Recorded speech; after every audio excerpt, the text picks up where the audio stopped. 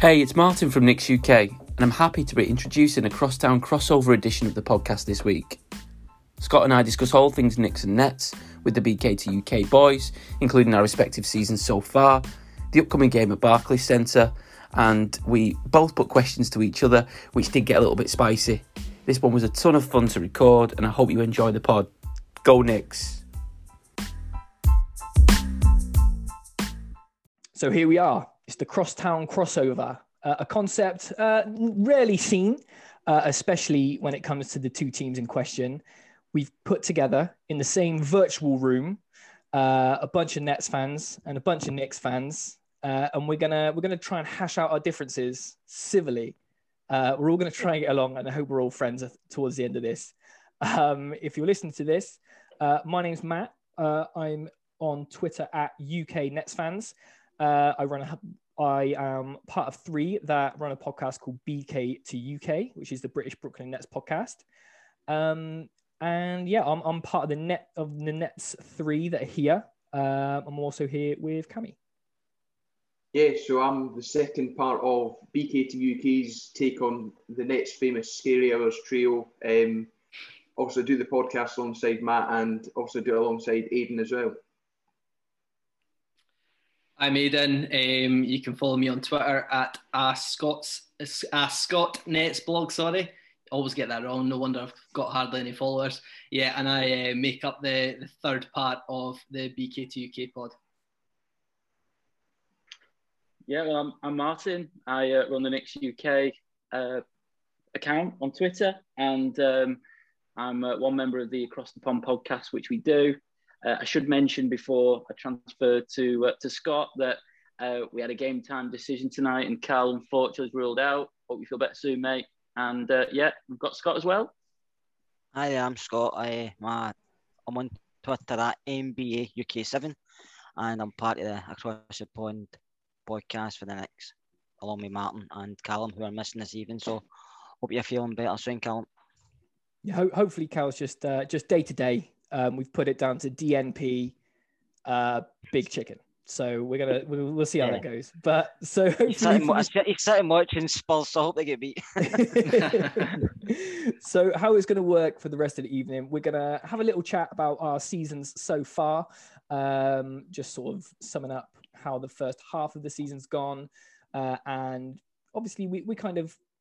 We tend to keep an eye closely on our individual teams and maybe chat about a couple of under the radar players and where we think we might end up towards the end of the season.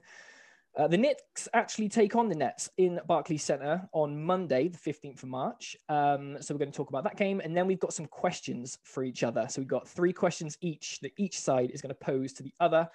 And then we're going to throw it open a little bit to things you've always wanted to ask a Knicks fan and things you've always wanted to ask a Nets fan. So that's maybe where it might get a little bit tasty. But on to the season so far, across the pond. How I know it's been a really, really good season for the Knicks so far. How would you guys sum it up? Yeah, I mean the Knicks have outplayed all expectations. They were ranked by the bookmakers as one of the worst teams in not only the Eastern Conference but in the NBA. And we've got an all-star on our team. We've got a young draft pick who's shined, and we've got the draft pick from last year who's been developing, and everything seems positive. There's a variety of reasons for that. I'm sure we'll get into it during the pod, but it seems there's been a culture change. We've got a front office who have been just. It's not even as though they've been out of the box. They've done everything the right way, and yeah, I certainly can't complain. Yeah, I echo the sentiments, Martin. I've been pleasantly surprised, especially after what we've watched in the last few years. We've started really well. We're sitting above 500, and it's like, wow, basically. But no, the team surprised us. Julius Randle from last season to this season, he's night and day. Last season, most of the Knicks fans have said we don't want him back. This season, he's transformed. A lot of credit to himself, but a lot of credit to Tibbs for doing that as well. But the whole team's done really well, especially defensively. We're defending really well, and I just think everything's looking good at the moment, which hopefully it continues. So here's hoping we continue forward and maybe finish higher than we expect. Nice. Yeah, I want to get it in early that I think you, like Knicks fans, have had to suffer through a lot for a long time. And I have got absolutely no problem with you lot being as happy as you should possibly want to be off the back of the start to this season. So, you guys have been long suffering. So like with the videos of people like spilling out into the streets, celebrating getting over 500, I'm right there with you, especially talking as a Nets fan who obviously we're a couple of years in front of you in terms of that kind of where you guys, I'm sure where you want to be. But, Nets fans, we've endured our 20 win seasons in recent memory. So we're taking full advantage of enjoying what we've got going on now. But talking about this season, obviously we've had a big free agent sign in, a big roster move. But yeah, how would you sum up the season so far for us, Nets fan lads? Yeah, considering the amount of disruption that the Nets have actually had this season, it's not all swings and roundabouts is how it looks from the outside, but the Nets didn't have that great of a first quarter to the season, but now they're obviously sitting a half game off the 1 seed in the East and finishing the first half with an 11-1 record. Obviously we've got the big three, which is what everyone thinks of when they think of the Nets at the moment, but we've actually only seen all three of them play together only 7 times this year. So we have seen a lot of adjustments to kind of lineups due to injuries and COVID protocols and things like that. We went from obviously being one of the worst defensive teams in the league to above average, which is great because it was a concern to us at one point. And obviously we're kind of breaking records offensively throughout the year. But yeah, it's all about kind of the Nets having the big three at the moment. That's the big talking point. And obviously we were probably contenders at the start of the season with KD and Kyrie, but obviously with adding James Harden into the mix, it does put us as probably favourites to come out of the East and one of the favourites to win it all. So yeah, I can't complain too much. Yeah, I mean, I think it's now kind of at the stage where you could probably say it's championship or bust for the Nets. No, we're only kind of a few months into the scary hours trio, and as Ed rightly says, a few months ago when it was just KD and Kyrie, that was a duo that could have probably taken you to the finals and won you the kind of the championship. So the fact that managed to add Harden to that mix has been absolutely incredible, and the way that Harden has come in and managed to adapt his own game. We all know the kind of style of play that Harden had in Houston. It was very heavy ISO ball, him having the ball all the time, chucking up 40 shots a night and balling out every night. But since he's come into the Nets, he's also had to adapt to a new system, new team, new teammates, and there's just been so much he's had to do. But I think the way that he's managed to adapt has been absolutely admirable. We've seen some vintage Harden, but we've also just seen some outright, I don't even know what kind of superlatives you could use. He's just been that good, and some of the passing that's been on display has been impeccable. Just he's able to score it well, and yeah, he's really given the team a boost. And I don't even think the team's fully done yet. And I think if we do get a few more roster moves done, it does seem like we will maybe get 1 or 2 more in, perhaps through the buyout market. I mean, I said it was championship or bust right at the start. I think depending on those moves, it could really become championship or bust if it wasn't already. Yeah, there's been a few good. It's so weird. Like looking back, just to have a look at what our season's been like. It feels like so long ago. Like even KD played for us, but he made his return from having last season off, and he was in that kind of broader MVP conversation, picking up exactly where he left off. Harden coming in to take that point guard role off Kyrie and just unleash him as more of a pure scorer, even though his assist numbers haven't really suffered that much. And I think that one of the kind of key moments for me was that West Coast trip where, like you said, that kind of first quarter of the season was a bit bumpy. And we had that thing where we were losing to teams we should beat and beating teams we should lose to. And then we went on that West Coast trip and it kind of all reversed and we are where we are now. But yeah, it's been a pretty epic season so far, I think. Has there been any kind of moments from you Knicks guys? I know it's all kind of been pretty rosy this whole season, but have there been any particular moments that you've been like, okay, wow, things are changing for us now? Yeah, I think they've had some good wins against the Bucks. They beat Golden State on the road, and they beat the Blazers, and had some good games with the Hawks, all of which were really competitive. And the Knicks came through in the end. The Bucks game, it was a bit of a blowout, but what's just been great is not only have we seen Randall develop into probably, and I don't think I'm overstating this, probably one of the top 25 players in the league. I mean, I wrote down his numbers. He's scoring 23 points a game, 11 rebounds, 5.5 assists. He's shooting 41% essentially from three, and a true shooting percentage of 59%.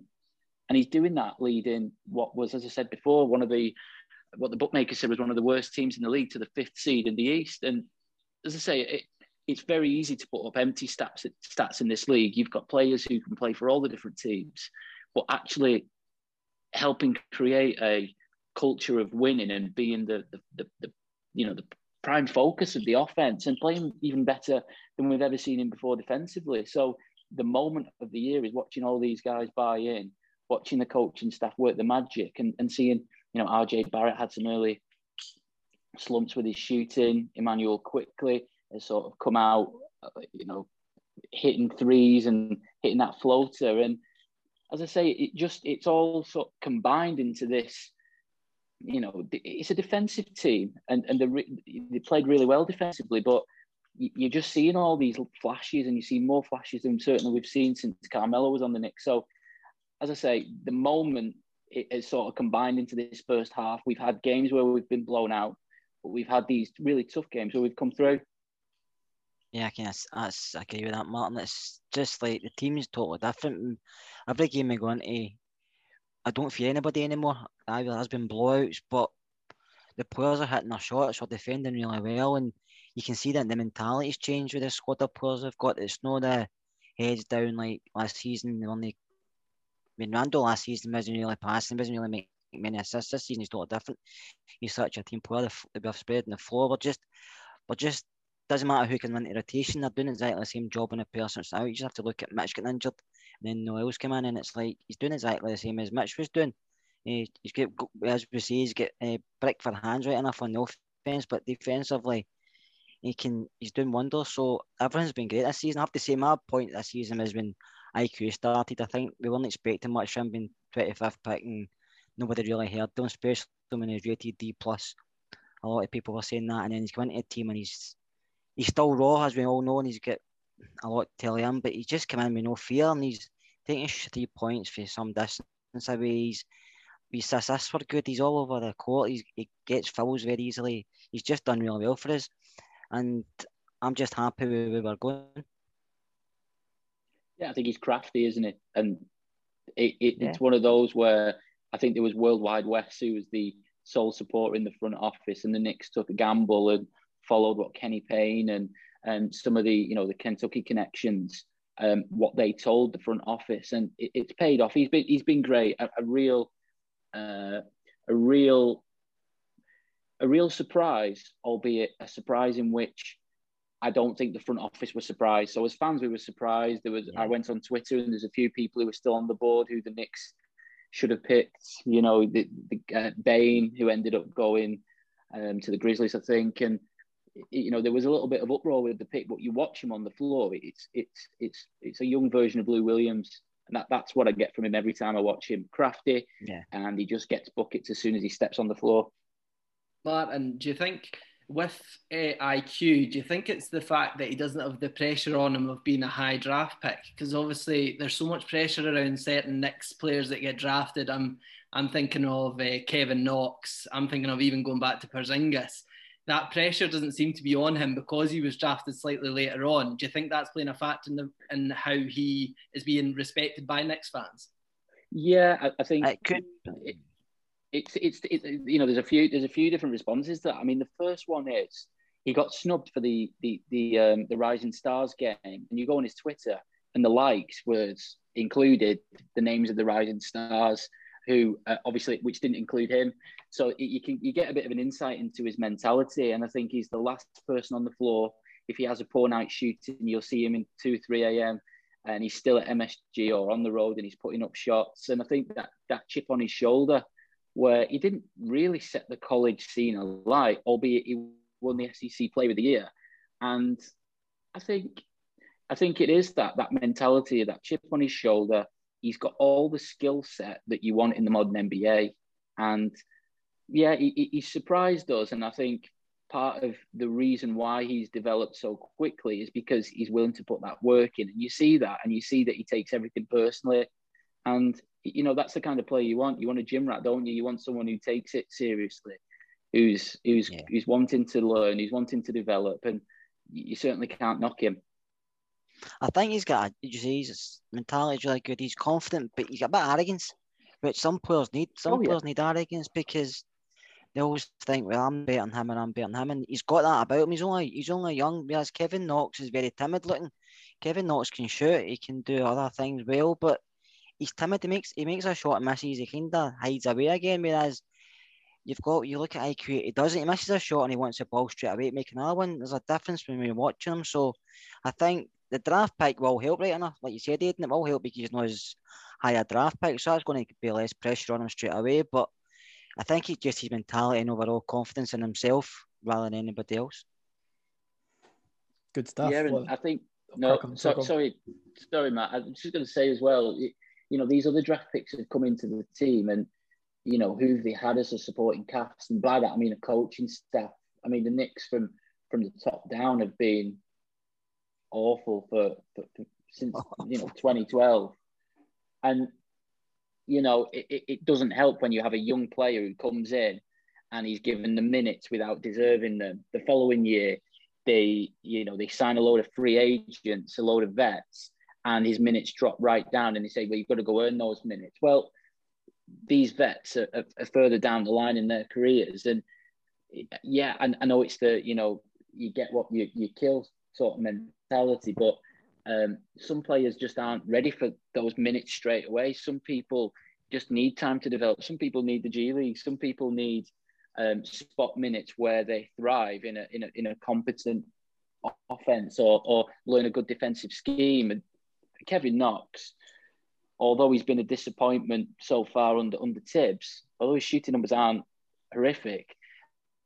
he was done a bit of a disservice, I would say. Would you, by the Knicks, Scott? He has been there, but like you say, he's been under different coaches. We thought that with Frank at the start of the season, didn't we? And then Frank's come in and done really well the last few games. I think what the coaches see in training and what they see away from the arena is totally different from what we see as fans. So you have to take that into consideration. But I think IQ's just got a different mentality. He's willing to learn. I also think signing Derrick Rose was a big help because he's willing to learn for players like that and listen and work with them, whereas some people might not be. So. Yeah, nice. It seems like you've finally got that kind of nice mix between young, raw talent that's kind of willing to be molded, but also showing flashes of competence. But then you've got Derrick Rose in, who is still productive, but also willing to pass on that sort of knowledge, which I think you've maybe struggled with over the years. But we have got a game. The IQ reminds me of Kyrie with arrogance. He's at that arrogance about him, whereas it doesn't matter what people say about him. I know he's only young, but he just gets on with it, like Irving does with the Nets and his other teams he's played with. He just gets on with it. He makes the buckets, he makes the plays. He doesn't care what anybody says, and he's got that bit about him which I like. Yeah, you always got to love that little bit of grittiness. But we have got a game coming up Monday. So we're recording on Thursday, the 11th of March. We've got a couple of games to play before the Battle of the Boroughs, which tips off at midnight UK time at Barclays Centre. The last time the teams met, the Nets won that one. It was the first game after the Harden trade, so the Nets were still kind of reeling from missing LeVert and Jarrett Allen.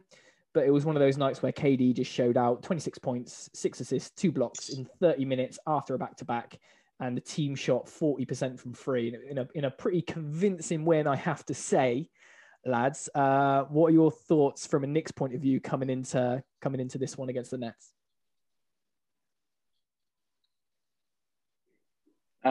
Last time, I think we were without both Bullock and Burks, and again, I don't use that as an excuse, but missed some size on the wing. So you had, Bullock's probably one of the Knicks' best defensive players on the perimeter, and he would no doubt have had the KD assignment. And again, it's KD.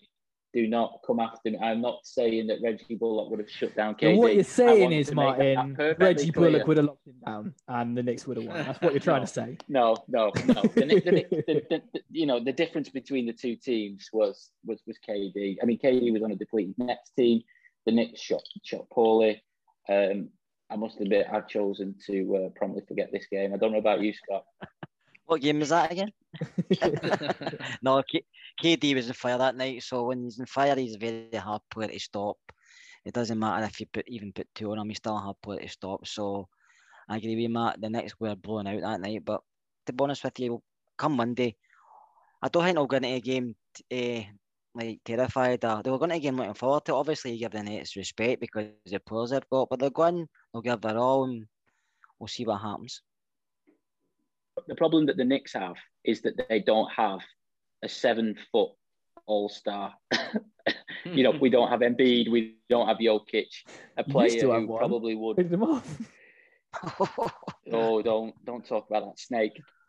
I mean, quite literally, we don't have that player who's going to expose the Nets' weakness, and the Knicks probably don't have enough to stop that offensive juggernaut. Albeit they're a scrappy team, and Barclays always feels like a home game, so all good. What about you guys? What from the Nets side? How are we going to dismantle these noisy neighbours? So, I mean, I think looking back at that last game, obviously, we spoke about KD's kind of influence on it, and I think the thing from that game that stood out was the fact he'd matched Bernard King's franchise record of 8 consecutive games of 25-plus points. And it was just, obviously, he came in off the back of the injury. We weren't all that sure how he'd do, and he's just been absolutely outstanding. Of course, he's had injury problems of late. There's still a lot of uncertainty surrounding whether he'll be back soon or not. The Nets are known for the kind of caution with the kind of injuries, but this just kind of getting a bit worrying. I don't think the Nets are hiding anything. I don't think he's any more injured than he was previously, but it does kind of seem like the Nets are taking it a bit fun. You'd kind of like to think he'll be back for the game, but I don't think it is. I think the word on the kind of socials was that he's got a test kind of next week, so that would rule him out of that the game next week if he does indeed have that test. And it's a real pity because you want to see the best players play in the games, and especially in games against your rivals. It's typically the games where all the players bring their A game. And I mean, I think if there's any game you can't get kind of up for, well, I'm saying you can't get up for, you've got to get up for the derby. I think it's impossible not to. And yeah, going back to the kind of previous game, obviously we had 9 players available that night. I think we Nets fans were all a wee bit worried about kind of the lack of rotation. We had very little in the way of depth, and yeah, 7 of the 9 players that night got into double figures. DeAndre Jordan actually looked like DeAndre Jordan again. Up until that point, he'd been terrible, very lethargic, and just hadn't done much. But he just seemed like a man possessed against obviously his former employers. And that game obviously gave the Nets the kind of New York derby record since we moved to Brooklyn. We've now had 17 wins to the next 16, and very nearly actually have the outright record kind of in the history of both franchises. I think there's maybe only a win or 2 between us. So depending on how things go this season, if we maybe end up meeting in the playoffs, we could kind of become the outright kings of New York, which I think we already are anyway, but you might disagree. Yeah, no, I think for this one, it'll be interesting. Yeah, that night back in January, DeAndre Jordan just seemed like he had something against the Knicks. I'm not sure what it was, but yeah, he was ready to go out there and just play hard. But yeah, in terms of this one on Monday, I was buzzing when I saw the schedule and saw that it was going to be really, really soon. I mean, I'm looking forward to seeing a healthier Nets, as Cammy mentioned. I think we were one player. If we had one player less at that last game, we would have had to forfeit just because we wouldn't have had enough players to play. So yeah, considering we won that one, it was not many of us were expecting it just because there were so many things going through with obviously Jarrett Allen and Karis LeVert going one way, James Harden trying to come the other way. It was just a bit of a strange night altogether. So to get the win, we were absolutely buzzing. But yeah, I think the Knicks on that night, you boys will probably agree with me, weren't actually in their finest form. Obviously, you mentioned about Reggie Bullock not being there. They weren't shooting that great, which probably helped us a wee bit. But so I'm looking forward to seeing a healthy Knicks playing a healthy Nets. Healthy Nets, because we don't know if we're going to have our full team, but we'll wait and see. really excited. Obviously, you guys mentioned Julius Randle earlier. I'm really looking forward to seeing how the Nets match up with him. He's playing really well at the moment. He didn't play great against the Nets the last time. I've always liked Randle as a player. Kind of tend to see correlations between Randle and the Knicks and D'Angelo Russell and the Nets back in the day. So like that kind of one all-star that's leading the team. So yeah, it'll be interesting to see how we deal with him. In terms of the game, I do think the Nets will probably win this one reasonably comfortably. I just think with how many points the Nets are scoring on an average basis at the moment, the Knicks can't compete with that firepower. However, I think it will be a fun game, and hopefully there's plenty of talking points after. Yeah, it's definitely one of those. The Knicks always seem to get up for it as well. With even like you can be on the best run of form ever, but the Knicks always seem to get up for this Nets game, and you can completely understand why. And it will probably be said a couple of times on this pod that I think a healthy New York derby would be best for everyone. I think, and if we can make that a real rivalry, as much as I would love to beat you by 200 points every single time we play you, I think it would make a better watch for the neutral if it was a little bit more finely balanced. Obviously, the thing about this Nets team is as long as as much as we've got that scary hours trio, if the main game plan is to stop those guys, we've got a whole host of people that can actually hurt you. If it's not these guys, I think Cammy's got a little bit to say about that. Yeah, I do. So obviously there's a fair few players. I think the Nets' depth is perhaps underrated in the league. We do have plenty of depth, and with the addition of Blake Griffin, that's only got the team's only got deeper in with the kind of roster moves I discussed earlier. The team can get deeper yet still when that's a very scary prospect. When you've already got three of the kind of top scoring players already in the league in your team, you can't really imagine things getting much better. But obviously they can't play every single minute of every night. We know Kyrie and KD have had lots of injuries.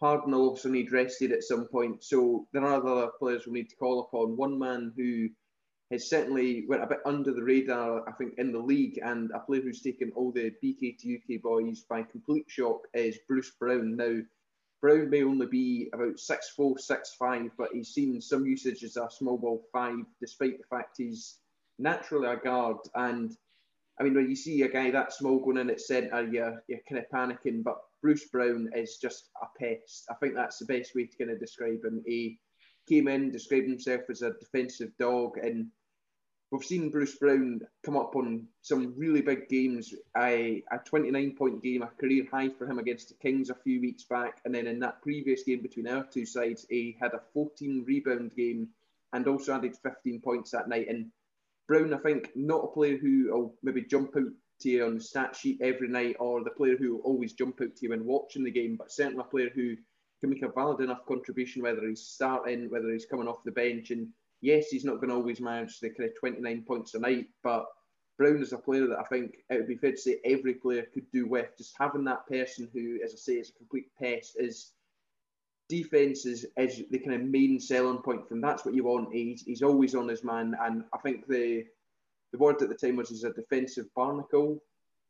So yeah, I think you can completely agree with that. Another player that I can't not shout out is Mr. Joe Harris, Joey Buckets, a player who is one of the leading 3-point scorers in the league this season. And if you're needing a man to get you a bucket, well, who better to call than Joey Buckets? Definitely. Have you guys got any kind? I know we kind of touched on IQ and stuff like that. Have you got any kind of under the radar players that are kind of sneaky good that people that haven't been paying particular attention to the Knicks might not have heard of? Who they've not heard of? I mean, Burks. He's been in and around the league for some time. He started off the year on fire and he was hitting everything. He cooled off a bit, but on that second unit, he's been putting up some decent points. I think Derrick Rose is the one. Like everyone knows MVP D Rose. People really don't remember old Nick Rose, who was he was a completely different player. He was looking to get his own shot. He's looking to get the rim, not looking to get anyone else involved. And the new Rose has those tendencies still. He still penetrates, still gets in the paint. He's a far better shooter than Elfrid Payton, who's starting, who gets killed by Knicks fans. And rightly so on some occasions, but he's been pretty good of late. But the one thing that Derrick Rose has changed in his game is he loves to get everybody else involved, particularly on the second unit. There's a marked difference when Obi Toppin plays with Elfrid Payton than when he plays with Derrick Rose. And I was a naysayer. I'll admit that. I wasn't sure whether or not D Rose was the type of player the Knicks should have gone after. And as a naysayer, I was put in my place by D Rose. Scott, who else do you think on the roster has been quietly very good and underrated? I think Frank's coming back will maybe surprise you, because Frank Ntilikina has actually come back into the last few games and played really well. I mean, he's had a few buckets, hasn't he? Yeah, and his defence is really good. He's only played with probably can guard 3 players at one time. No, Frank's a very underrated. He was out for a while. It looked like he might be getting traded. I've heard tons of rumours that he might be getting traded, but as you yourself, Martin, and we all love Frank, we all want him to stay. And I think given our games, Frank can do a really good job for us. So obviously, that you look at an Nets roster, look at our roster, there's a big difference in it. It should blows away, to be honest with you, with the offensive scoring. But you can never say never. We'll go out Monday night. We'll give it our best shot. The players are only going to back down. Like I say, the young lads are full of confidence. They don't play with any fear. So we'll see what happens. But it should be an entertaining game. Anything can happen in the NBA. That's right. Oh, sorry. Go on, Martin. No, I'm just surprised, Matt, that we got into about 40 minutes when it took 40 minutes to mention Bruce Brown and Joey Buckets.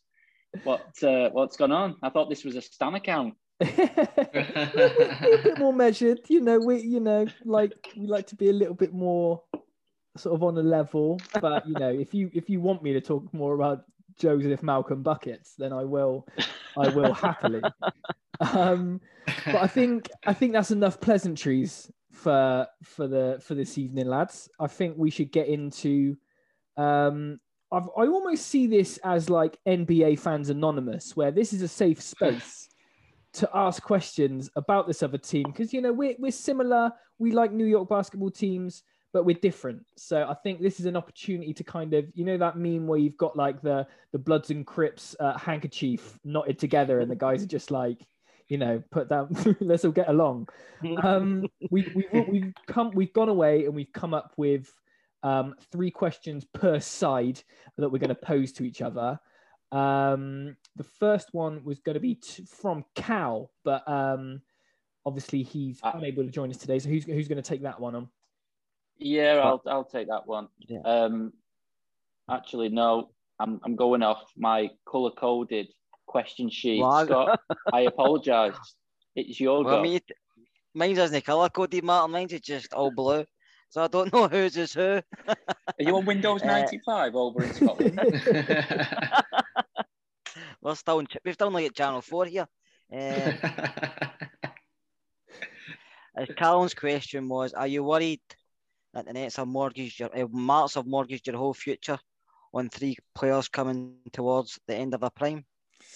So I'm taking this one, and it's something that obviously we've discussed on BK to UK a lot, especially when the trade, obviously, because it was a really, really drawn out affair when we were going to trade for James Harden, and when we're talking about what likely packages were, then that is basically everyone that's not called Kevin Durant or Kyrie Irving or DeAndre Jordan was on the table. But in short, I'm not worried. I don't think that's the right word. But of course I was disappointed to see them go. Them being Karis LeVert, Jarrett Allen, Taurean Prince and Rodion Kurucs also left. And they were kind of both a big part of the last couple of seasons for the Nets. But now that trade has meant we've got a 2-year window to make a really, really good go at winning a chip. And those are exactly the kind of moves that you want to see your front office make. I made a point when it happened that, like, if you don't make these kind of moves, obviously the Nets were in a really kind of nice position where we'd expect to make the playoffs. We've got a team full of people that we've drafted that were all fan favorites, that were all playing really, really nice basketball, but we had a ceiling. So I kind of made the comparison to, if we don't make moves like these that make you kind of feel uncomfortable, you end up being a team like Portland, who are a great team, but they're never really that kind of upper echelon, really pushing for a title. But they've got people, you've got your Dame Lillards and your CJ McCollums who are fan favourites and absolute sort of legends in their own sort of backyard. But you've put the question in 3 players coming towards the end of their prime. I say they're in their prime, which is the other way to look at it. I think it's to get 2 absolute, 2 former MVPs, 3 all NBA caliber players in their prime on one team doesn't happen. So to make those, you just kind of have to make those moves. And obviously the way that, especially James Harden, who I went on the record as saying, especially with all the shenanigans in Houston, I was like, he's obviously a bit of a drama queen. He's a bit of a head case, and is he the right fit for this Nets team? And I've been proven absolutely categorically wrong. Couldn't be happier that he's here. I think this is the best James Harden we've seen. The numbers that he's putting out so consistently, his court vision, his passing, the way he makes everyone around him better, has just been astonishing. You put that next to Kyrie Irving, who is quietly having, one of the most efficient scoring seasons of his career. Obviously, KD, who we've not seen for a little while, but before he went down, he was, in those MVP conversations, as I was saying, averaging almost 30. But yeah, to really compete, we before the trade, we said that Karras would have to take that leap up to be all-star level. Jarrett Allen would have to somehow leapfrog DeAndre Jordan in the rotation. So there were always questions, even with that kind of team that we did have, about making that steps. And, if we did this and if we did this and if we did that, we could maybe get to the level where we're contending. After where we stand now, we are absolutely in contention to win a chip. So as much as and the future kind of be as it may, I think we'll cross that Brooklyn Bridge when we come to it. Do you know what I mean? Where let's worry about the future when we need to. But this team has always been very good at finding diamonds in the rough and reclamation projects. And even if you look past the big 3, you've got Bruce Brown, like you've said. Joe Harris is under contract for a little while. Nick Claxton, who's a kind of 4 small ball 5 super athletic forward who's really exciting. And we've got a number of other young players that are coming through that, should the big 3 chip off afterwards, I think that still stands us in good stead. But yeah, I'm not worried. I'm still doing all right. But let's worry. One of my esteemed colleagues said on the latest pod that we need to remember that it would be good to know that you're in the good old days. When you look back on memories and it's like, I really wish I appreciated the time I was in when I was in it. These are the good old days that we need to remember. So I'm just all about the now, all about the present, and we'll worry about the future when it needs to happen. But it's actually my turn to ask a question now of the Knicks fans. I'm not sure who's going to answer this, but why do some Knicks fans believe there's a player out there that should revive Knicks basketball? Why doesn't that responsibility sit with the organization? Because I think you kind of hear, and obviously I'm not going to tar all Knicks fans with the same brush, but there's a lot of chat with free agency and saying that people are scared to come to New York. They can't handle it. And, you need to be that guy. So what do you guys make of that point? I'll take this one, Martin. You can take the next 2. Yeah, go for it. I think it's so much. I think that a lot of fans, as you know yourself, a lot of fans, especially in the one since '73, is always about what he pushed for stuff constantly. We've seen it with the Melo trade and stuff like that. But I think the game nowadays has changed in the NBA. It's marketed around individual stars. So fans, Knicks fans, every team's fans become obsessed with getting fans so they can go on to get a chip, like you said, because you need a stars in your team to basically win a championship. You can't really do it without any stars. 100%. But a lot of the stars the Knicks have went for, they may have came to the Knicks, but as you know yourself, like us, for years the Knicks haven't been a well-run organisation, and the Stars know that better than we do. That's why they don't go there. They might be getting the same money they get elsewhere, but they want to win something. And I'm not going to go to an organisation where they see in the background, behind the scenes, this isn't well run, it's not great, I don't want to be here. So they maybe pick elsewhere, maybe like KD picked the Nets and the other players. I mean, I know Anthony Davis at one point wanted to come to the Nets, but they couldn't do the deal. So I just think in general, we need to get behind the scenes running properly before we can get the team in the court running properly. And I think, looking just now, we seem to be heading that way. It may be slow, it may be not as quick as other teams, but we're heading that way. And I'd rather take our time heading that way and done what we've done with Melo. When we traded for Melo, we gave up so much to get him.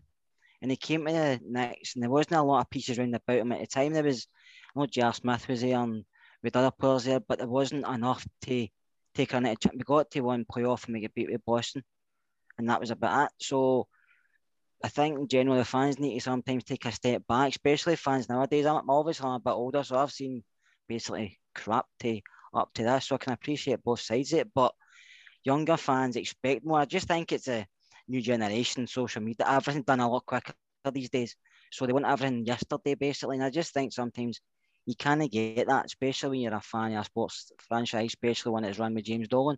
So we're just going to have to take our time and just hopefully we've got the coach in place. I know Tibbs is a fair age, but he seems to be doing things well. Leon Rose is there.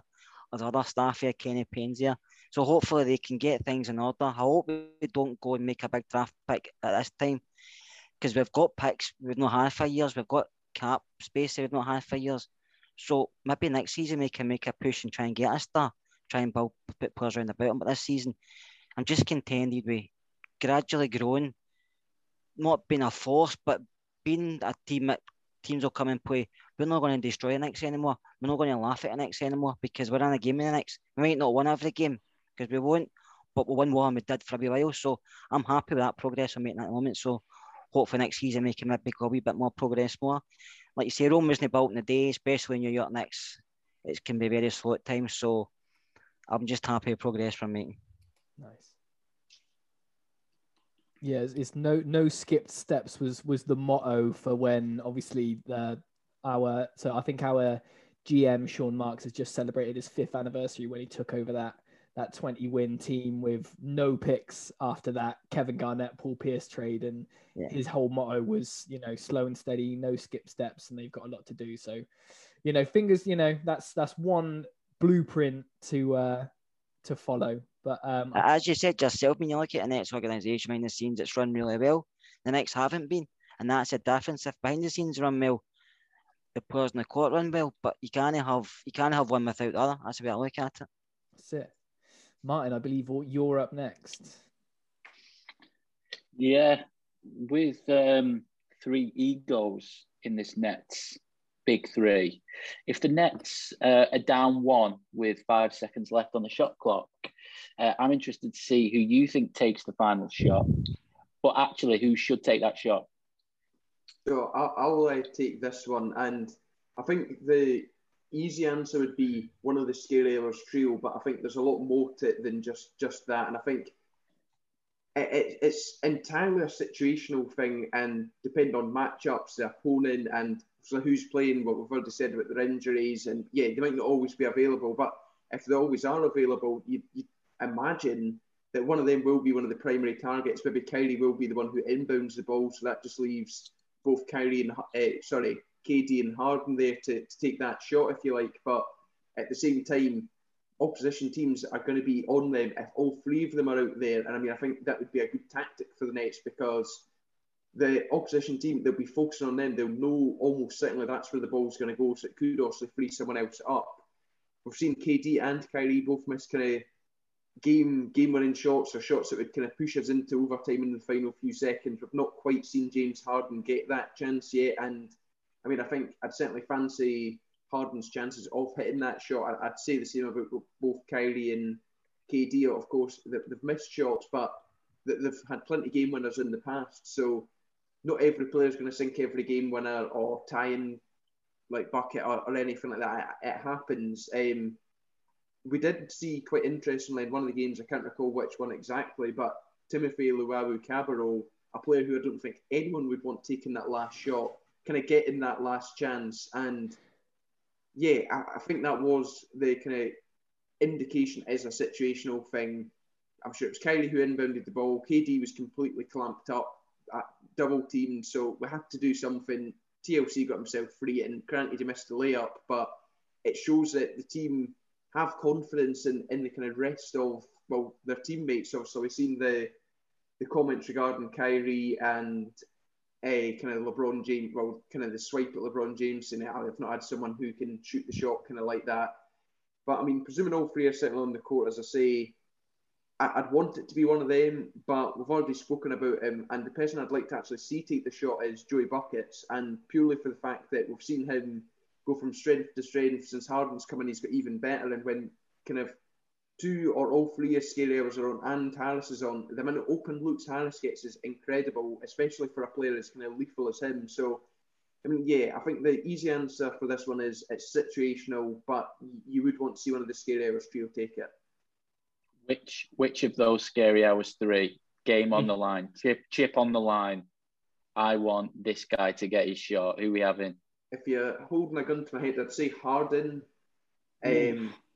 Harden, right? Yeah, I just fancy Harden for some reason. Obviously, I think with him having played iso ball in Houston for so long, kind of been the guy, whereas like KD's obviously played with Steph and Clay, and then Kyrie's had LeBron and Cleveland and stuff like that. Whereas Harden's mainly been the guy in his own team for so many years now that you just kind of think, right, he's going to know this. He knows he's the one that's taking that shot. He'll have done it plenty of times in Houston. He'll have always been the one taking it, whereas Kyrie and KD weren't always the folk taking that shot. Of course, they can do that. But yeah, I think I'd go for Harden. Obviously, his ability to, well, I'm saying his step back ability is unstoppable. You just see the best defenders in the world will try and stop him, and he just somehow manages to shimmy away, and just the range he gets on some of the step backs is incredible to get that tiny bit of space to get the shot away. So yeah, Harden would be my pick. I don't want to cause civil war in the Nets fandom, but boys, do you agree, Harden? I've got strong views on this. I think KD every night. I want him with the ball in his hands and putting up that shot. What do you think? Yeah, Kevin Durant, best shooter of all time. I see. Historically, I've always said give it to the guy that's 7'1" and can shoot and releases the ball at about 13 foot. But Cammy makes an excellent point about it's been James Harden's bread and butter for 9 years in Houston. Yeah. Give it to the guy who's been doing it for a decade. But yeah, it's definitely an embarrassment of riches we've got with the game on the line. Yeah, I don't get me wrong. I'm not killing Harden, but the major criticism of Harden when he's been in Houston is the game on the line.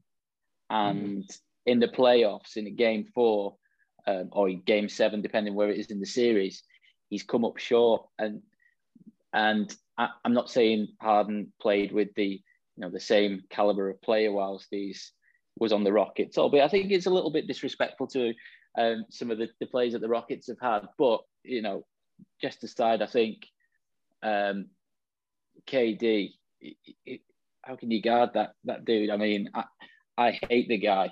I don't really. No. I heard you call him a snake in your last podcast, mate. Don't think we. Yeah, so did I. So did I. I don't think we're not going to get to that, Martin, mate. I never heard you, Martin. Honestly. No, I've got to. I mean, genuinely, he's one of the greatest defensive players that you will ever see on the floor. He moves like a guard, and he's the size of a big. And there isn't a shot that isn't in his repertoire. And I just don't see game on the line. There's anyone in that Nets team who I would trust over KD. And the only reason why I asked that question was just because there's been, there were some mutterings about egos between, Kyrie and previous teams and him being, a bad influence. And you hear all these different rumours, all of it probably nonsense. But I just wondered if there was any difference. And it's, there clearly is, you as you said, you've got an embarrassment of riches. You've got 3 really good offensive players. You're an offensive juggernaut. And we're not even talking about, Joe Harris. We're not even we're not even. I mean, I know Cammy did, but I don't know. It's strange, really, that you've got a guy in Harden, and I'm sort of discrediting him a little bit, and I'm only doing that because of just the caliber of player on that Nets team, and it's not a Nets loving at all, but it's just, I don't know. That's why I think they'll win the East. I think there are holes in the team, but I just think offensively, you've just got three guys who you could make a compelling argument either way to take that final shot. I've got a strong feeling it should be KD. Cammy says Harden. I no doubt you'll get in with other Nets fans, and they'll be give it Kyrie. His stats this year, his shooting numbers are incredible. Sorry, your Nets jersey's in the post, Martin. Don't worry, mate. Who's up next? I think. So it's me up next to grill the Nets boys, and my question is also, we spoke about KD and Kyrie quite a bit there, two players who the Nets landed in free agency, and prior to landing at the Nets, there were obviously murmurings that they were maybe going to head to the Knicks, and as always, the Knicks fans get the hopes up. We're going to sign every free agent, we're going to get all the big names, and they completely flopped.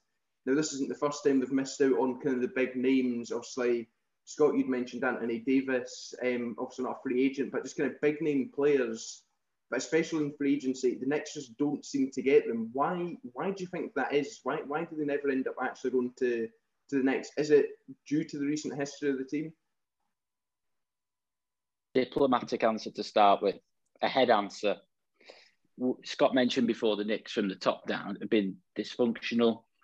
They've made questionable hires, whether it be a coach or in the coaching staff, or questionable hires in the front office. They've made poor trades. They've acquired people in free agency on terrible contracts. None of the players have been complimentary. We've seen that for a number of years, and what that's done is, and I can see why a player wouldn't want to, and excuse the pun, jump through hoops to sign for the Knicks. That said, and this is heart answer, and Scott may disagree. I know he was a little bit different opinion when he answered the earlier question. I do think the NBA has gotten a little soft. It was something that, I don't know if you listened to the Woj pod, any of you, but Carmelo said it in his interview with Woj recently. There used to be an acceptance that a franchise was that player's franchise, and that they would do everything to maximise that franchise, and there will be none of this, meeting up at All-Star break and secret handshakes or teaming up with a rival team. And the reason why it gets me so irked is because it's New York City. It's a city, and I'm presuming that we've all been. If not, you can feel it through the broadcast, and when you're on Twitter, it's a city that bleeds basketball. With the Knicks fan base is fanatical as any in the league, and all that they crave is good basketball and a team that's going to go out there and put everything out there on the floor. It's the perfect opportunity for a player who's got a set of stones, who wants to create a legacy, that hasn't been that player, who's wanted to step up. And again, Scott, you were right before when you said, I can see it. When you look at it, the perspective, the Knicks have been a car crash for some time, but it's New York. There's a buzz when the Knicks are good. You mean the Knicks are barely 500, and ESPN have got, the coverage is immense. It's crazy. You've got everyone talking about the Knicks, and they're a middle of the road team. Again, I'm not having a go, but we've not done anything yet, and I think the Knicks are a team that just, if they get that player, if they get something on the court, that the city will be buzzing. The TV ratings, I'm not. This isn't a Nets Daily account. We're not going to be talking about them. And I do genuinely feel that it's about to change. The Knicks are attractive once again, and I do think that in the next 12 months, if you believe Windhorst, that there is going to be that player who does either force his way to the Knicks or the Knicks land in free agency. Question we were told to ask you. So this year, probably next year as well, probably, is it ultimately you won a championship, or is it bust, as in after a year or two you don't win a championship? What happens then? Yeah, I think if you're looking at it over the next couple of years, it would definitely be a bust. I mean, in terms of kind of the Nets' aspirations over the next 2 years, the goal has to be to get a championship this season and probably next season, and anything else would be disappointing. I mean, in terms of bust this year, I mean, it's not as if we'd kind of explode everything if we were to lose this year. I mean, I'd say the Nets have at least given themselves a 2-year window of winning it all. And as we have our kind of big three and some very good role players kind of under contract for this year and next season, then I'd say we kind of set ourselves up quite nicely to at least compete very heavily, if anything. Also think it's very unlikely that all of the big three, if you call it, decide to. I'd say it's very unlikely that they all decide to go elsewhere at the end of their deals, which should extend our window even further, even if we tend to keep two of them. I mean, I was thinking about this question. I think in terms of kind of, if you look at a team like Toronto Raptors, if you were to go back to them and say, was trading for Kawhi for that year and winning that championship worth winning the championship? Like if in terms of, was it worth winning that championship for giving up your future for that? And I reckon you could probably ask every Toronto fan and they would say yes. Because let's face it, they're probably in a rebuild situation now, but they've won the championship. They can be happy. They've had the parade and whatnot. But in terms of the Nets, I'd say that if you were to ask the majority of the fans and the team, would they be disappointed if we didn't win a championship this year? And the answer would be yes.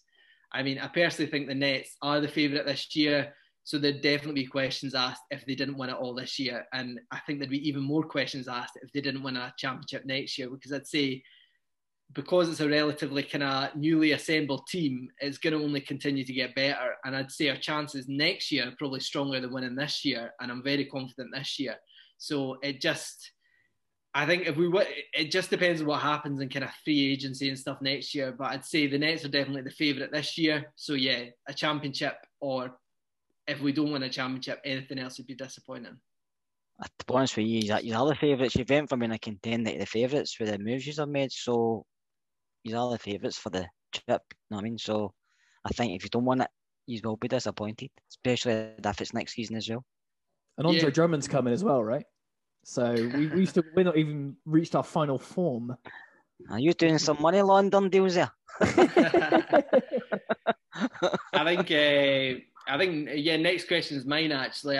Scott, just going on from what you were saying earlier, I really liked what you were saying about the kind of progress that the Knicks are making. Personally, I think you made all that room for free agency last year, but you weren't actually in a position to get the free agents because the team didn't have the success.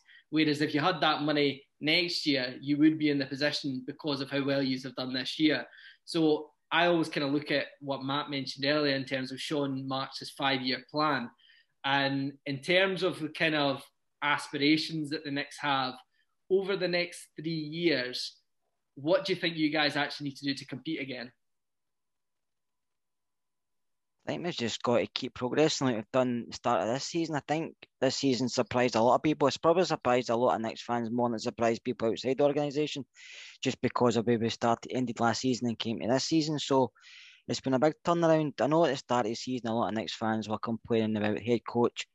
Was it Kane Atkinson? Was it Tibbs? Was it somebody else? And I always wanted Tibbs in because I think he makes you hard to beat first and foremost. And I think we had to be hard to beat, because last season we were getting blown out very easily. I mean, a lot of games last season I turned them off very before the end because there wasn't a point in watching it. Not because I wanted to go to my bed, which I probably did at that point, but we were finished. The game is like a no-show after the second, third period. So I was just saying that this season we're harder to beat, and you can see that mentality of players coming for the coach. And you hear how like Rando talks about Tibbs and other players are talking about Tibbs, and Martin mentioned Derrick Rose coming in, how he's took young guys to his side like Obi and IQ and Frank. So I think people from outside can see a wee bit of change of mentality in the organisation. With Kenny Payne there, with Leon Rose here. Leon Rose has got a lot of contacts. So I think it's looking good for the future. We've still got some cap space. We've got a lot of picks, as in first and seconds, coming up, depending on how Dallas do. We don't know where we're going to pick. Obviously, a lottery and stuff. So I think the future at this moment in time has probably been the brightest it's been for a while. As for the next 3 years, your guess is as good as mine, because it's the Knicks at the end of the day, and things can look very bright, but it can suddenly turn very dark as well. So I'll take the good as long as we get it, and hopefully it keeps going a lot longer than it has been in the past. Like I say, 2012-13 has probably been the last bright light for us. So I'll just keep hoping and keep supporting for a distance. I like this question a lot because I think it raises a question in terms of roster construction. Do you, A, go down the Golden State route? Do you draft all of your key players, KD aside, develop a team, develop a culture and go that way? Or do you, and again, using the Nets, I know they did things earlier on to get into a position to land free agents, but the Nets went into a competitor after, acquiring players in free agency and via trade. So there's a distinction, and there's no wrong answer between them. That they both get you to the desired place. And I think what the Knicks have done in this offseason and just before in hiring Leon Rose has assembled a front office and a coaching staff that's been impressive. Coaching staff, Tibbs, and the front office are all working in line and understand what's expected, and there's been a culture change. There's more development and accountability, and I think in the short term the Knicks need to stay the course. They don't need to go out and give up whatever to land, Zach LaVine or some middling piece. And again, I'm not digging out Zach LaVine. I just think he's not the guy. The end result here, as you mentioned before, all Nets fans is you want that championship. And what do we want? Do we want to be the Hornets from a few years ago, or the Pacers currently, where everything's stale? No, we want something that's built. We want something that's going to be sustainable for over a period of time. And there will be a point where the Knicks need to use their assets, and they need to get the right player, complementary player, and they don't want to end up like they did after the trade in 2011 for Carmelo, because Carmelo was a top 5, top 10 player in the league.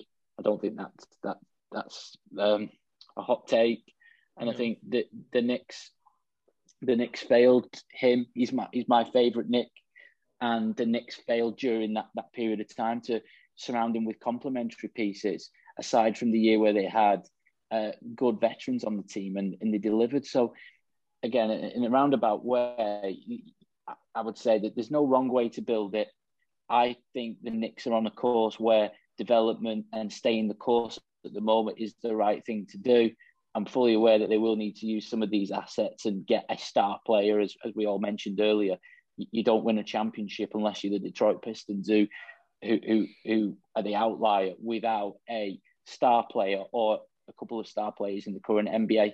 The one problem and the one thing I would cite, and again, I'm not digging out the Nets. I'm not digging out reporters, but there is a difference between the way the Knicks get covered and the way the Nets get covered and some other teams in the NBA.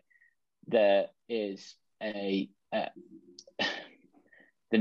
reporters seem to be a lot harder with the Knicks, and I'm not sure the rebuild that the Nets did would have been taken as it was by the New York media if that was the Knicks. The Knicks get hammered on a daily basis, and I think there is that external pressure, and Leon Rose is going to have to sort of push that to one side. And as I say, I think stay the course, remain patient, and hopefully we get into that position where we can land that star player, and we've got a culture, we've got a brand of basketball that delivers a championship. So Martin, I'm just going to jump in. Obviously, you mentioned kind of free agency and stuff, and obviously I'll bring you in here as well, Scott. Just kind of looking at the next upcoming free agents, I count about 10 or 11 players. Now, some of them do have team options, Mitchell Robertson and Ignas Brazdeikis. You can maybe correct me if I've said that wrong, but I mean, like in terms of names, Derrick Rose is there, Alec Buck, Nerlens Noel, Elfrid Payton, Frank Ntilikina, Reggie Bullock, Taj Gibson, former Nets favourite, Theo Pinson, and then Jared Harper. So how do you kind of consider that position heading into free agency, knowing that you've got, I mean, looking at the kind of cap, there's maybe about 30 million there kind of combined from them. How much do you think that can really help you form the next team?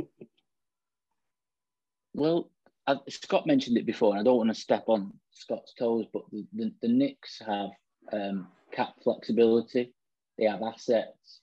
And I think what this year's been is Tibbs assessing the roster, assessing what he's got, and the coaching staff assessing what they've got. They've hired someone in the front office, Brock Aller. You may or may not know him. He goes under the radar. It's only the other day that I first saw a picture of the guy, but he ranks every single player and every single asset.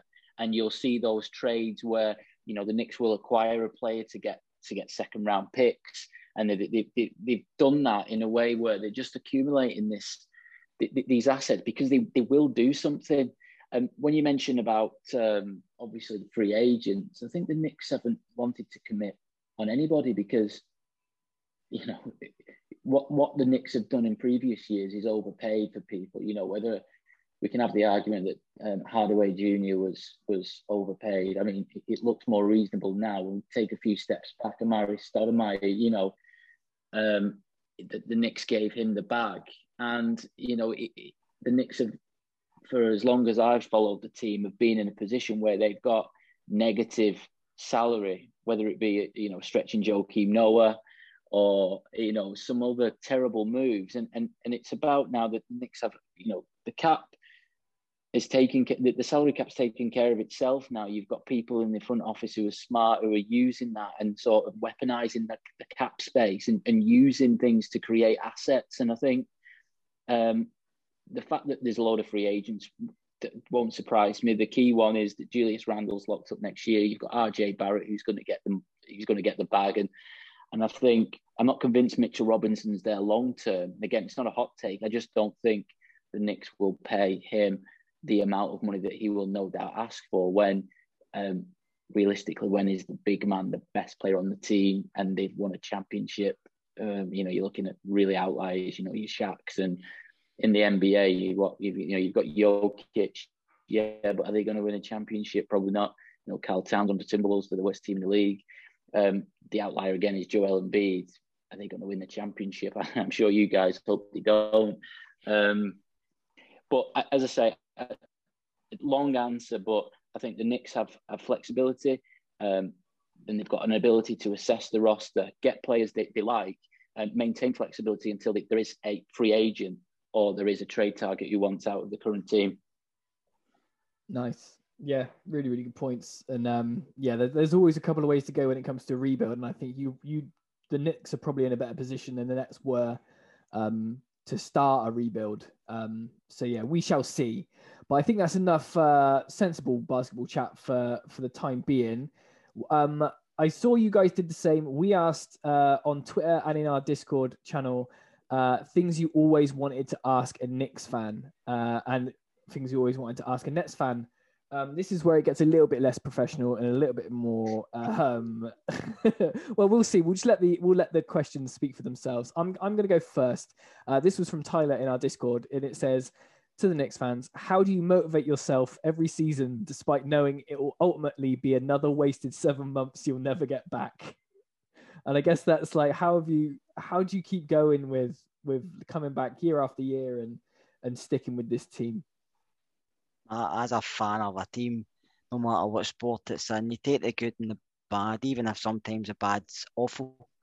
Because as you know yourself, being a sports fan, it's totally different than being everywhere else. I mean, I ask my wife, she says all I do is watch sport and tweet about sport and talk about sport, and she gets fed up with me. Even my son says I talk too much, and he's 18, so it's just one of those things. I mean, I know we're bad, I know we've not been great recently, but I wouldn't swap it for anything else because that's my team and they've been my team since the early 90s, so I'm not going to suddenly change it because somebody's won and another team wins. That's just not me. It might be different for other people, but if the Knicks win another championship, another team win a championship, I'm not seeing them win one because it was 73, but if I don't win one, I never see winning one. I'm not going to say I'll be disappointed, but I'm never going to say I wish I supported somebody else because Knicks are my team and they're always going to be my team. So you can say to Tyler, 7 months of happiness, win, lose or draw. Scott, good answer. You're crying. I'm not crying. No, in all seriousness, I've been a football fan since I was a kid. I would go home and away watching Wigan Athletic, and I've seen them lift the FA Cup at Wembley. I've been to Slovenia and I've been all over Europe, watching them for my sins. But there was nothing quite like stepping in MSG and that feeling. I loved it, and I was hooked ever since. And the Knicks have been. I mean, I've watched Lou Amundsen play centre. I've watched Shveds. I've watched some really terrible basketball, and I've watched some players who quite literally shouldn't be in the NBA. And the thought that the Knicks are one day going to be good, I've got receipts. I'm going to be insufferable when the Knicks are good on Twitter because the disrespect. We've heard it all. We've heard it all, and it's coming.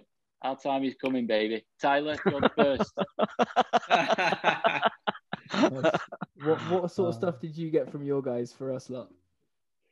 Go on, Scott. I'll let you go first. Anybody can answer that. Somebody sent me a question saying, "Why the Nets?" And also, I'll just actually get a question up, right, so I can actually see what he's actually said. That was just going to be, why is the Nets? No, why do you follow the Nets? And do you think moving from New Jersey to Brooklyn expanded your fan base? Yeah, I'll go for this one. Completely. I mean, we did lose quite a lot of fans when we moved from New Jersey to Brooklyn, just due to the factor that they did move, which happens in any move in the NBA. You'll always see a loss of fans, but in terms of the Nets as a franchise, I think anyone that worked for the team that moved over from New Jersey to Brooklyn will admit that it was the best thing that they've ever done, purely because of the market that it created. If you look at the market that the Brooklyn Nets have compared to the New Jersey Nets, you just have to see the opportunities that have arisen since that moment, and it has been night and day, to be honest with you. In terms of kind of why I'm a fan for the Nets, I'll be guilty and say that it was due to the fact that I went on holiday to New York. I was a basketball fan, and I was just immediately attracted to the idea of Brooklyn. Not just the team itself, but the grittiness and just the type of character that comes out of it. I'm a big fan of kind of your R&B, hip-hop music. And the Brooklyn Nets just came along naturally to that. And the way that they carry themselves as an organisation does kind of link back to those original roots. I don't know about you boys, but I just think that the way the Nets carry themselves as an organisation completely links to Brooklyn as a place.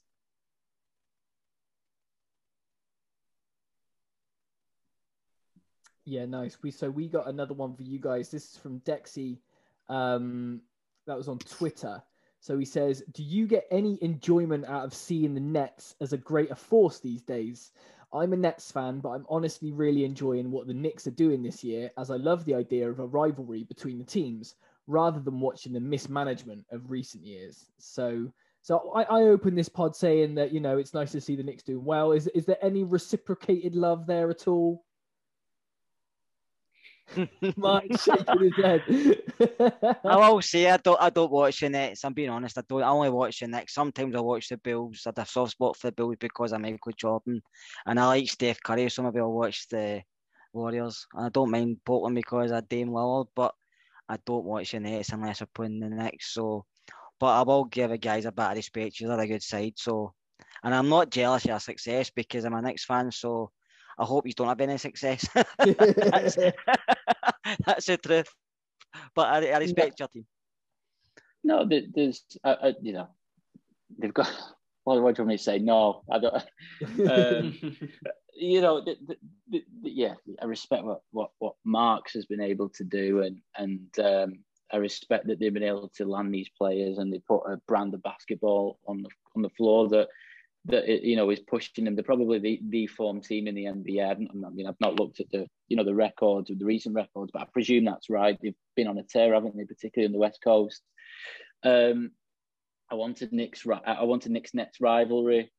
I would prefer it if the Knicks were the better team and had the better record. But at the same time, I want probably a nice little link over to my next question. My gripe with the Nets, and full disclosure, is the way that the Nets are marketed, and the way that they try and portray themselves to the rest of the league, that this is an organic franchise. This is a franchise that we respect, our roots or whatever.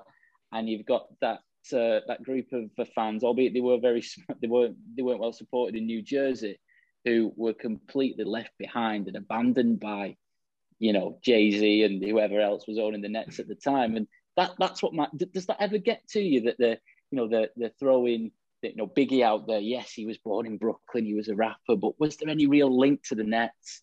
Does that ever bother you that that's the route they've gone down?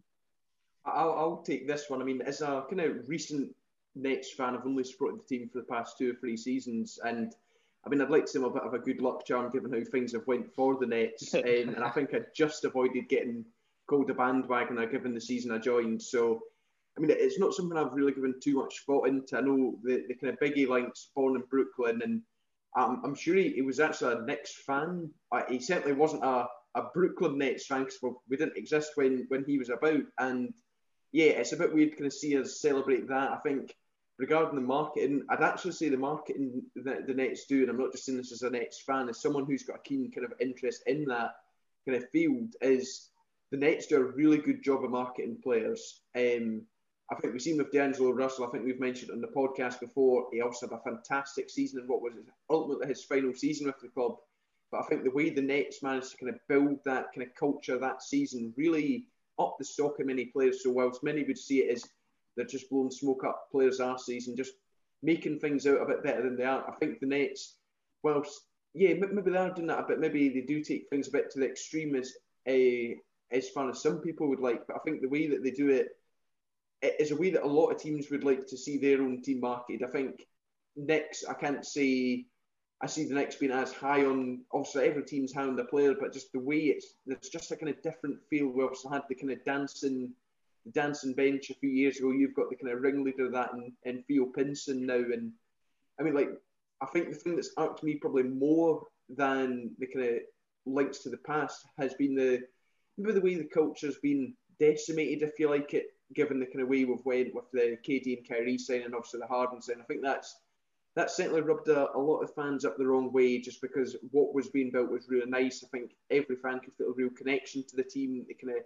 went through the struggles. It was their team. The players were most like the team for a few years. You've seen them come good, and it was like they were like our kids, if you like. And obviously, Caris LeVert is now away at the Pacers. Jarrett Allen is now in Cleveland, unfortunately. And I mean, yeah, you just look at some of those players, and it's sad to think, well, yeah, these boys are going to miss out, and they were the ones that started it. But I think at the same time, you've got to remember, sport, like everything, is a business. You've got to make some business decisions. You're going to make decisions people don't like. And with regards to kind of what Aidan was saying, with like the move from New Jersey, you're never going to please anyone, regardless if they'd stayed. I think there'd been people upset. There'd been folk in Brooklyn that then wouldn't have supported the team. And I mean, I think teams sometimes maybe need a bit of a boost. I wouldn't say it's something we see often in kind of football, but moves in US sports are something that's a bit more commonplace. And I think as far as the Nets are concerned, and I think Ian was spot on in saying it's probably the best thing the Nets have done recently, because it completely revitalised the franchise. And yeah, you just need to look at where we are now and where we're ideally headed. So yeah, I think that's probably the best way to put it.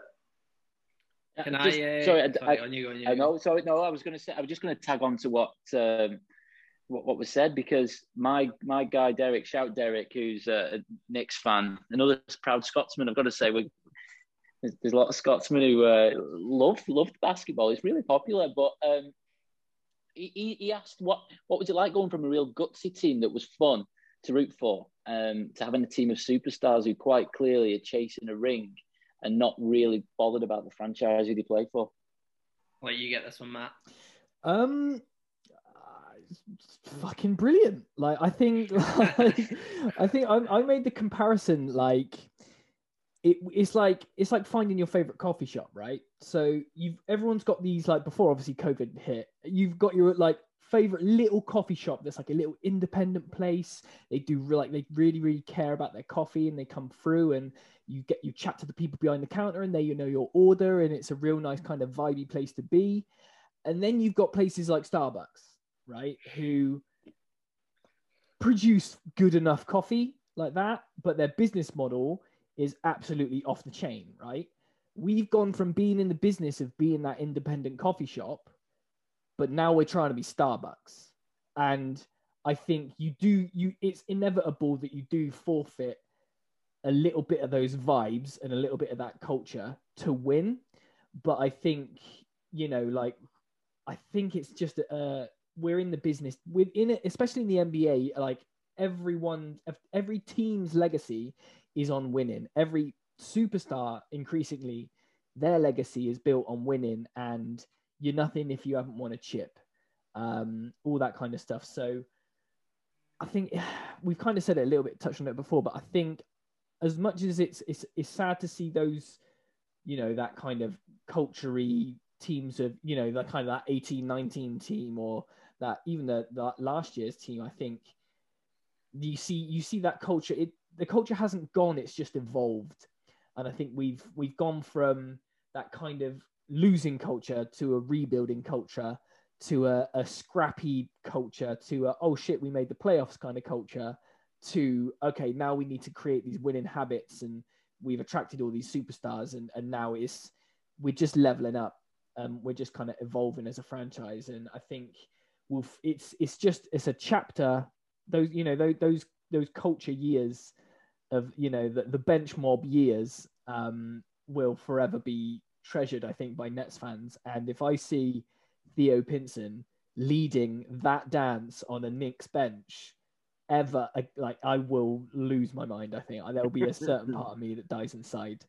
But yeah, I can't speak for these guys, but I'm absolutely at peace with it, I think. If you get the chance, you want Theo. Now, if you get the chance, Matt actually wrote a fantastic article about the Nets comparison to a coffee shop on the UK Nets fans website, which is fantastic, well worth a read. But yeah, I'm going to ask something just potentially a wee bit silly now, because just for a bit of fun. This is a question that came from me directly. So if, let's bring him out there because he's not been mentioned yet. Kristaps Porzingis, right? So Porzingis, let's imagine that he never played for the Knicks. He's just an NBA player. Mark Cuban phones up the Knicks and he goes, right, we really like Julius Randle. We'll offer you a straight swap for Porzingis for Julius Randle. What do you guys say? Martin, you can have it. You're Porzingis' biggest fan. No way. No. He's too injury prone. That fraud and his brother can stay in Dallas. No, I think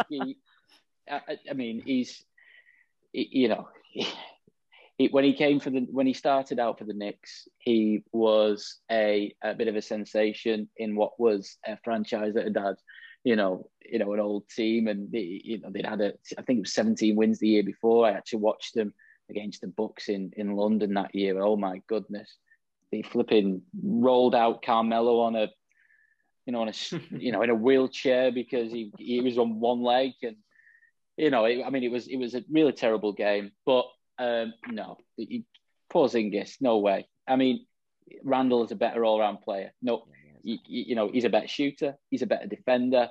He plays the best abilities, availability, isn't it? So, yeah, Scott, are you with me? I agree with you. Fraud.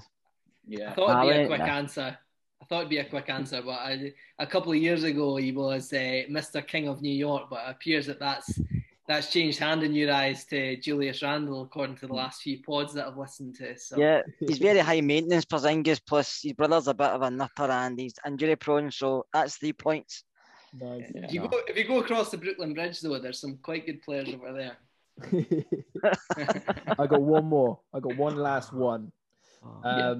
So how many this is from Paul Mack, who we call Iron Man in our Nets Discord, because he stays up for every single game. I don't know how he does it, but one last one. How many tins of Mr. Sheen does it take to clean the TV ratings trophy and back page of the New York Post Cup? Because there seems to be a lot of chat from Knicks fans saying, yeah, well, look at this back page spread that the Knicks are always getting. This is a Knicks town. I think is that. Do you really take comfort in there are more? Would you rather own New York than win chips? To be honest with you, I was listening to Evan Roberts the other day. I don't know if you've heard Evan. Even I caught a podcast. He's a big Nets fan, and even he turned around and said, even when the Nets, he said, when and on. Sorry, he said if the Nets win a championship, he said even then it'll still be New York. New York will still be the next town. He said it's always going to be that way, and he said it probably comes from because you originated from Jersey and you moved to Brooklyn, whereas there's a lot of Knicks fans originally in New York anyway, and they, like I said, probably like myself, they're a lot older, so they won't jump ship. But it's just the way as a media, we always feel the media are anti-Knicks. So because when the Nets won, we get a lot of criticism. So it's just a way back. It's a bit like banter. It's a bit of, we'll have to give you something back. We can't say we're better than you at the moment because that's not true. So we get back, well, we're the biggest team in New York. We get the most headlines, blah, blah, blah. And that might be true, but it's just a bit to get back. As you know, if you follow a team and somebody's giving you a bit of abuse, you say whatever you can say just to get something back. Sensible answer. You've got people in the media, Max Kellerman, whoever else, jump ship. You know, we're not winning the Knicks. They're a car crash. James Dolan. You know, we hear it every day. Rachel Nichols, whoever else you want to say on all the different channels. The Knicks get killed daily, and as you said, it's one of those things. There's no debate. New York, the boroughs, it's a Knicks town. It is. It always will be. And Nets Daily, if you're listening, you know, I mean, that guy's a Knicks fan, right? Everybody knows that. He goes on about the Knicks as though he's if he's sat at home and he's got Ewing on a poster. There's an obsession, and I just think that it's a Knicks town, and Iron Man, you know, it gets the Nets fans. I get it. There's jealousy. I get it. Nets Daily gets a reaction out of it, though. He gets a reaction out of you guys. You've got to give him that. That's all he cares about is the clicks there, and he gets them at the next. Clickbait. Can I ask a question? Sure. Right, now you signed Blake Griffin, right? Do you think he's been signed because KD's injury is worse than it is? Or also, if KD comes back and plays, Griffin's there, you've got Jeff Green there, what's going to happen to somebody like Nicholas Claxton, who I really like as a player? Do you think his minutes will dwindle and he might end up being traded? Or good question. I mean, I think, signing someone like Blake Griffin, regardless of what his role was in a team like the Pistons, it's always going to impact other players' minutes. And I think guys like Jeff Green will certainly see a slight reduction, but you have to remember that obviously KD has had that injury, but guys like Jeff Green have had an injury as well, and it may seem worse than it actually is. So, I mean, I wouldn't read in too much to the KD stuff. I mean, the Nets injury staff, you guys probably don't see it as much as us. No. They are the most cautious team in the league in terms of injuries. They tend to maybe keep a 2-day injury out for a couple of weeks just to play it safe. But yeah, it would be disappointing if someone like Nick Claxton did lose minutes. All three of us are huge fans of Nick Claxton. But yeah, I mean, we're all in the same boat in terms of if you can get the opportunity to sign a guy like Blake Griffin, you have to do it, and it doesn't matter on the implications of the team. If you get something like that for free. You're not quite thinking, but quite, I'm not saying you've got a good enough side to probably challenge, if not win it. So Griffin's not going to make a big difference. You might, because offensively you're scoring points, you know what I mean, constantly. So somebody like Nick Claxton missing minutes or maybe getting disorientated to saying, right, I'm not getting any minutes. Can I maybe his agent might come in and say he wants a move or whatever? Does that not disappoint you more? Because he's somebody that you could be there for a long time, whereas Griffin's not. Griffin's just going to come for about 10, 15 minutes a game, if that does what he does and earn a big load of money. I mean, I think going on the Claxton stuff, we kind of discussed have the Nets mortgage the future and kind of trading everyone away. I think we're all quite sure that Nick Claxton's the future for the Nets, and I think certainly the team all seem really keen on him. And of course, if a trade comes and it's a good trade for the team, we know Sean Marks will make that. But I can't help but think Nick Claxton's going to be a player for the Nets for the next 10 years, if not longer. Certainly hope he doesn't go to the Nets. I'd be very disappointed to see him blossom over the other side of the water. But yeah, I mean, Clax, he might suffer in terms of minutes, but Griffin's only on a deal until the end of the season. I think this was maybe just look at us, we can bring him in, we'll just overkill just because we can. It's fun. He's wanting a championship. and I was watching an interesting video on YouTube about how people were bashing Nick Batum, and obviously we've been like with PJ Tucker, and he's been battered. Since Batum went to his new team, he's kind of recovered, and I think there's been quite a lot of talk about, can these kind of championship chasing players just get back to normal form? They come into a good team and they do well. Has it just been a case all along that they wanted out of their current situation, so they've just purposely done a bit poorly? So, I mean, Griffin will know his kind of knee problems and whatnot, but I think if you're considering he's maybe a 10th or 11th person on your rotation, I mean, there's probably not many better 10th or 11th rotation players out there in the league than Blake Griffin, a 6-time All-Star, injuries or not. I think Griffin, if he comes, gives 10, 15 points a night off the bench, I think he'd quite happily take that. If he can show any kind of signs of kind of Lob City Clippers Griffin, I think we'll be absolutely laughing. But, I mean, Claxton, I love him to pieces. We all do here, and I think Claxton probably won't suffer as much as I think people looking from the outside in would imagine. Clax can also play multiple positions, so I think that probably helps him. Nice. I think we've gone a good couple of. We're closing in on 2 hours, so I think we're going to wrap it there. We could keep going and going and going, I think, but lads, it's been an absolute pleasure talking to you guys. I think we're going to have to do this crosstown crossover maybe at the end of the season once we've had our full slate of games. I think you may be right where it's a Knicks city, but it's a Nets world. So I will hopefully see you guys again soon. And thanks for doing this with us. No bother, it's been good. Thanks a lot. Take care, Matt. Thank you for inviting us. Take care. Here's for the Nets next playoff matchup. Praying for it. Take care, guys.